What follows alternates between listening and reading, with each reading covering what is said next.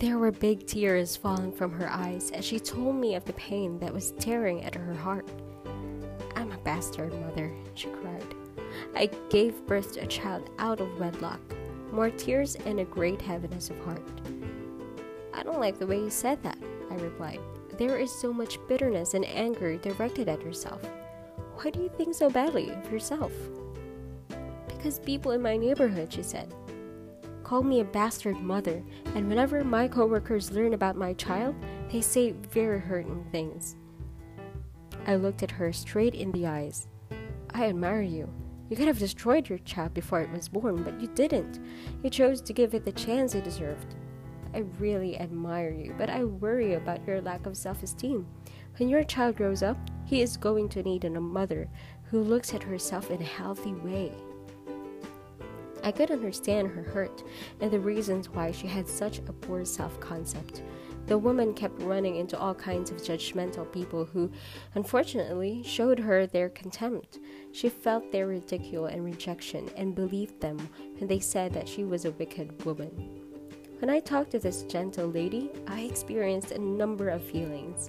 There was anger directed at the cruel and heartless persons who could hurt so easily and thoughtlessly.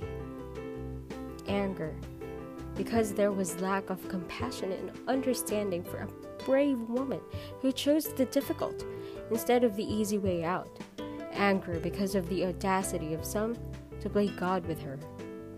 And my heart went out to this unwed mother as I remember the countless women like her I had tried to help in the past. I was reminded of the trauma most of them had to endure. I recall the agony of trying to decide whether or not to kill the life within or let it live and face the momentous consequences.